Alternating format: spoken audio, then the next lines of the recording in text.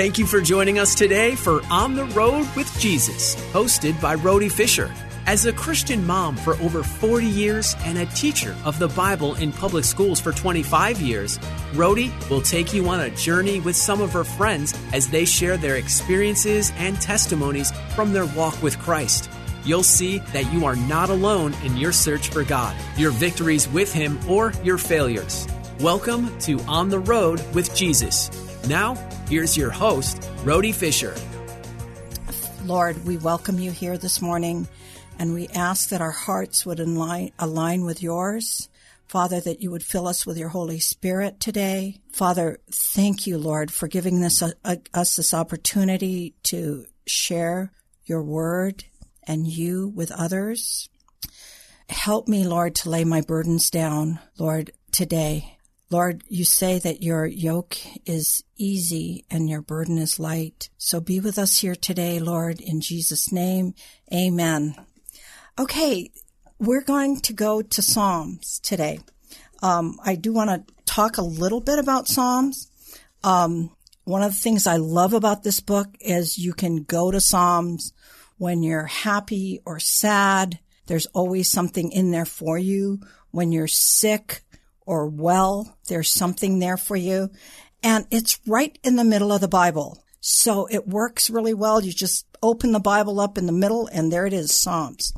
But I do want to say a couple of things about Psalm. It's a book that the Jews used as their hymnal, and I use that in a very loose way. But it is their songbook, and it's meant to be sung. It doesn't rhyme so much as the theme is throughout that verse, whatever chapter you're reading. And I think there's 150 chapters in that book. I'll have to check my notes. And King David wrote about 73 for sure of those chapters, and possibly more, because there's a couple of chapters in there, maybe 3 or 4 of those, that they give credit to him or someone else. But I don't know if you know this, but there's other authors, and if you go to some of your Bibles that have like a little, background on it, Moses wrote 2 of those Psalms. Hezekiah wrote 10 of those Psalms. Let's see. Gotta look at my notes. Anyhow, I like the fact that David even wrote some of these Psalms given to him by the Lord, of course, as a shepherd boy. I mean, think of him on the hills with his sheep and getting these words from the Lord and singing those.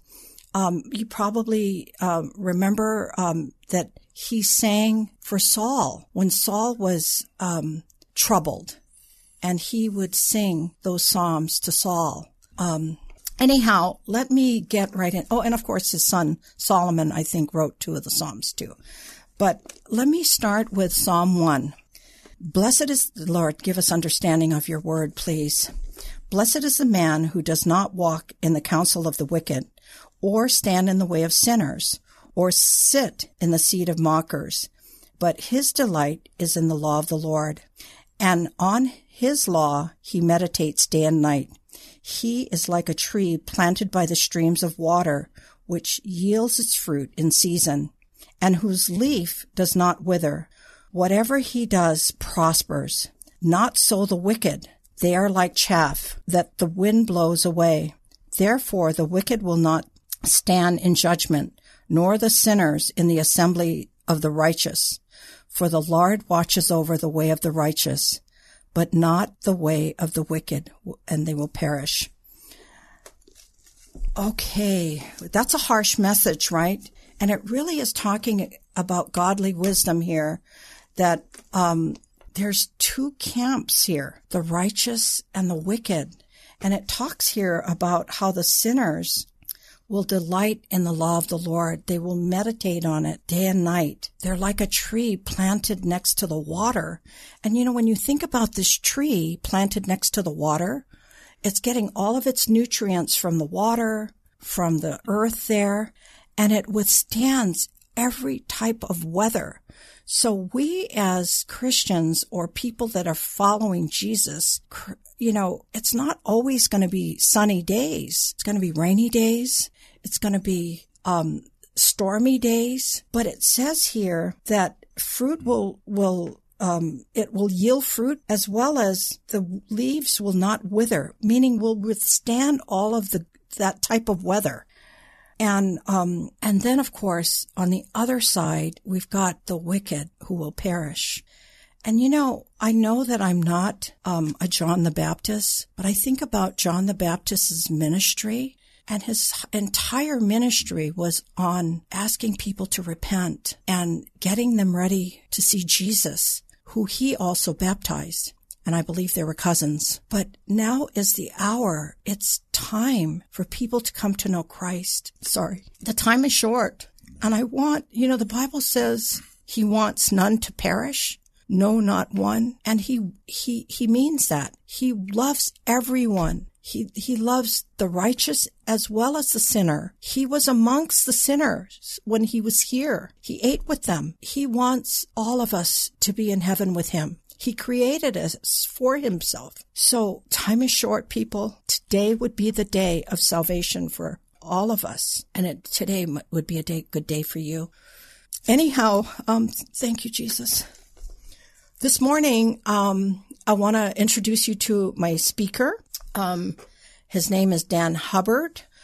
I think I met him. We were just discussing this. I believe I met him in 2003. We were doing Muslim ministry together for Arabic Christian Perspective at the time. And I remember Dan as the person that would get all of the products together, everything that we were going to hand out, and make sure that everybody was well equipped with things that, either Bibles or tracts, whatever we were going to hand out that day. So, I've known him for a long time, and he's been in other ministries, but welcome, Dan. Yeah, welcome. Thank you for having me on the show. Okay. It's good to finally see you again in person, because it's been years. I know. It's been about 10 years, but we kind of have spoken a little bit on the phone, and also through Facebook and through Texas. So texting, not Texas, the state, but, so welcome. Thank you. And, thank you for having me on the show again. And God bless you for this show. I know a lot of people have already commented to me about how much they like the show. So, well, all glory to God, right? Amen. Okay, so Dan, I do know a little bit about your background, but for the viewers, I'd like to have you talk a little bit about your upbringing and where you grew up, and high school, and kind of that sort of thing. All right. Well, I am a product of Southern California. Oh, good. Born and raised, and been here all my life. Yeah. I was born in the Valley, which, if you're here, that's north of Los Angeles. And then we quickly moved to the Redondo area. So I did all my schooling in that area, and growing up, and came to know the Lord in that area at the age of 31. But so what high school did you graduate from? I went to Maricosa. Okay. In Manhattan Beach. Did you go to college as well, or did you go to trade school? I did do some trade school. I did a little bit of college, but more being as I quickly transversed into doing, building, which my father was also a carpenter. So I went into the trades, and your spiritual dad too is a carpenter. Yeah, right? Well, you have to. Okay. Yeah. And I kudos to you, because I know that when we were getting ready to sell the house in Anaheim, we called you to do some carpentry work for us, and thank you so much for doing that. Sure. I think you added a kitchen for us and things like that. Okay, so you mentioned that you accepted the Lord in your 30s. Yeah. So tell us about how the Lord was able to get you to finally see him. Yeah. In the area where I grew up, it's, and like most, areas these days, drinking, drugs were very prevalent. Being in the trades, a lot of guys drinking and whatnot. So I went that route, and, it wasn't until the age of 31, where I was finally invited to church. And my thought was church, and hey, girls, I'll I'll try this out. And, so you're telling me you just went to church to see girls? Unfortunately, that was my thinking at the time. But the very first time there, I heard the gospel explained clearly. And in the back, thinking, well, this is the truth. I know what the world is about. Being 31 years in the world, you get a pretty good idea of what's going on. And how there's a lot of taking. A lot of people abuse each other, abuse themselves. So that's a lifestyle that's hard to continue. And especially where I was with some of the I was running with everybody. I was running with bikers and punk rockers and the beach itself, and then construction. So you found yourself at church looking for girls. Yeah. Okay. I like the way one of my friends analyzed it. They said, you went to pick up girls and God picked you up instead. I like that. Okay, so tell me, you probably don't even remember the message. Maybe you do. But tell me how that happened for you. You're sitting in the seat, and what happens? I'm in the back there was probably 200, 250 people on a Sunday night. What church was this? Hope Chapel, okay. Hermosa Beach. Okay, I know the church. Yeah, it's a very good church. I recommend it. Pastor Kurt Dolan was speaking that night, and the guy's a wonderful preacher, a very, very good teacher as well. And he got done with his message, and he simply said, there's somebody in here tonight, and it's your first time here, and we're going to pray until you come up. And immediately, everybody goes into prayer. I mean, everybody's heads go down. And I never experienced anything like that. I was actually brought up Catholic, and it had been I figured it out later. It was 19 and a half years since I'd actually been inside the church. So you're sitting there thinking it can't be me he's talking about.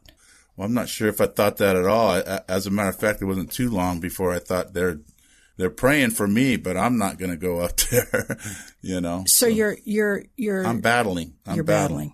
Yeah, I'm struggling with this. And after, say, a couple minutes, I realized that there was a spiritual battle going on, something I had never experienced before. I could almost sense it directly over my head, warfare happening. And at a point, I thought, well, if I don't go up there, I'm going to be here all night long. And I stood up to go forward, and then I found myself back in my seat, almost as something pushed me back down into my seat. And now I'm scared, and I look around, and as I pan to the right, this familiar head pops up. It was Nikki Tedesco. So you knew her before you got to church? I knew her from the beach. She would come down there and preach to us kids, us guys, Saturday mornings a lot of times, where you got the guys who are hungover from the party the night before, and we're down at the beach still, and she would just, give us this message of love, I love you guys. Why are you doing this to yourselves? And, okay, so you recognize her, and she's standing to your right. Yeah, she was actually sitting up front. Okay. And she popped her head up from prayer and turned around and looked directly at me, and I put my head down, wanting to hide. And she immediately stands up, and this is a gal who was born without a hip. She actually hobbles all the way to the back of the church, which is a good-sized church, and comes down my aisle. And as she's getting closer, I'm like, oh, what is this? And she comes up and she grabs me by the hand. You know Jesus? And I go, yeah. She goes, go up and pray. So with her encouragement, you start walking that long walk. I'm going up front, and I think to myself, well, if I'm going to do this, I want to wrap my heart around this prayer. I don't want to be a hypocrite and got up there with the pastor, the only one up there praying, and I decided I want to pray this loud, I want to really mean it. Yeah. And so I prayed with the pastor, followed along with him. When I got done, the place jumps to its feet and just roars, and I felt the Holy Spirit just go in me. And I kind of liken it to a Paulonian experience where you almost he has to knock you off your horse, in order to, get your attention. Right.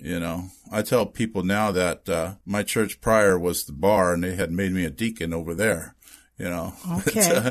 I mean, I was religiously in the bar, so, but these are the people God calls, and he anoints them for a purpose. So you get saved that night, and do you feel a change, or do you feel like, okay, I'm going to leave here and go back to the bar? No, I felt the change immediately. Okay.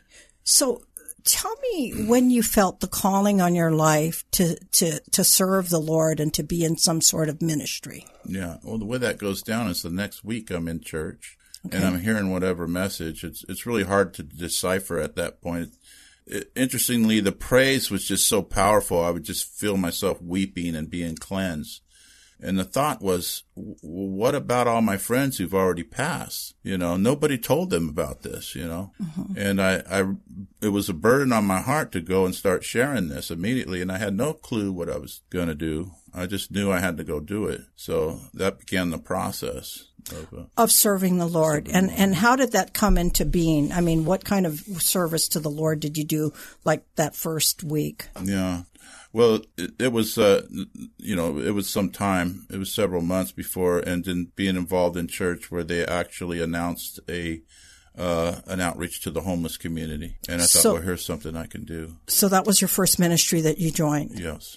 And okay, so I know this for a fact because that's still the ministry that you're attached to right now. Correct. So tell us about the first day that you went out to do ministry for the Lord. Okay, well, that was actually the day after Christmas. And interestingly enough, so the first Christmas I had as a Christian, I went home, and of course, there was a lot of conflict and did not feel like Christmas at all. But the day after, we went down to serve the homeless on Skid Row. And I had my work truck that I brought, so we utilized that and put clothes in all the tables and the urns that had coffee and soup and whatnot. And we pulled up to Skid Row, and hundreds. And you're talking about L.A.? Los Angeles, downtown Los Angeles, yeah. All right. And you just see people everywhere. You see blight, you see drug use openly, and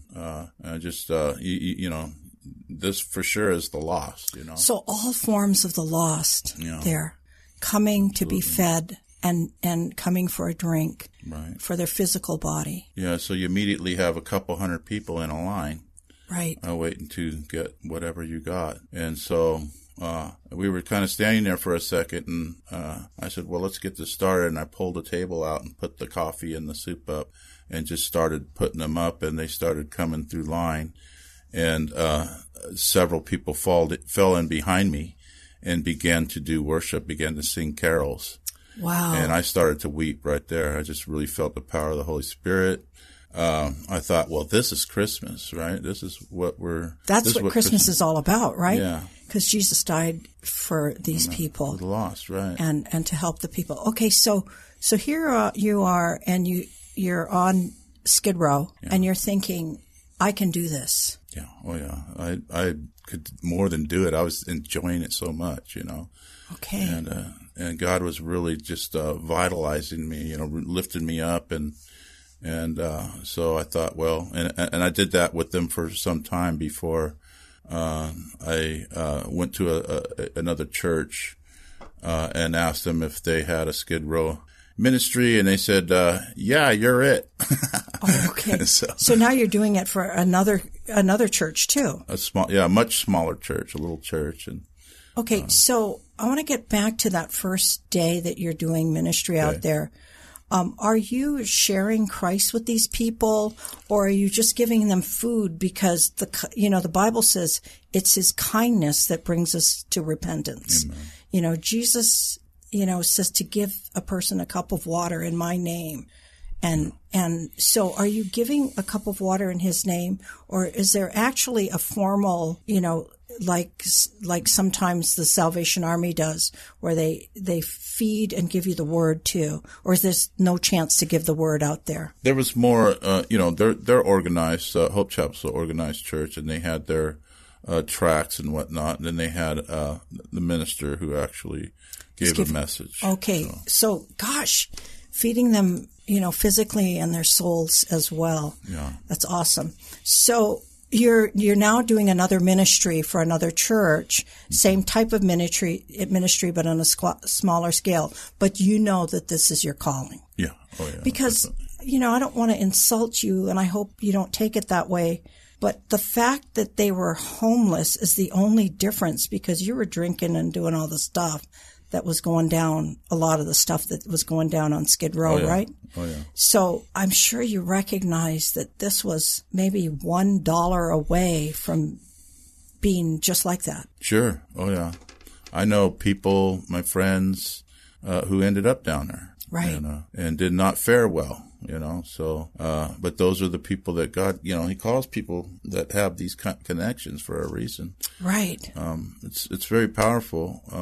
I'd like to say that, when I got saved, God took, things away. He immediately removed certain things.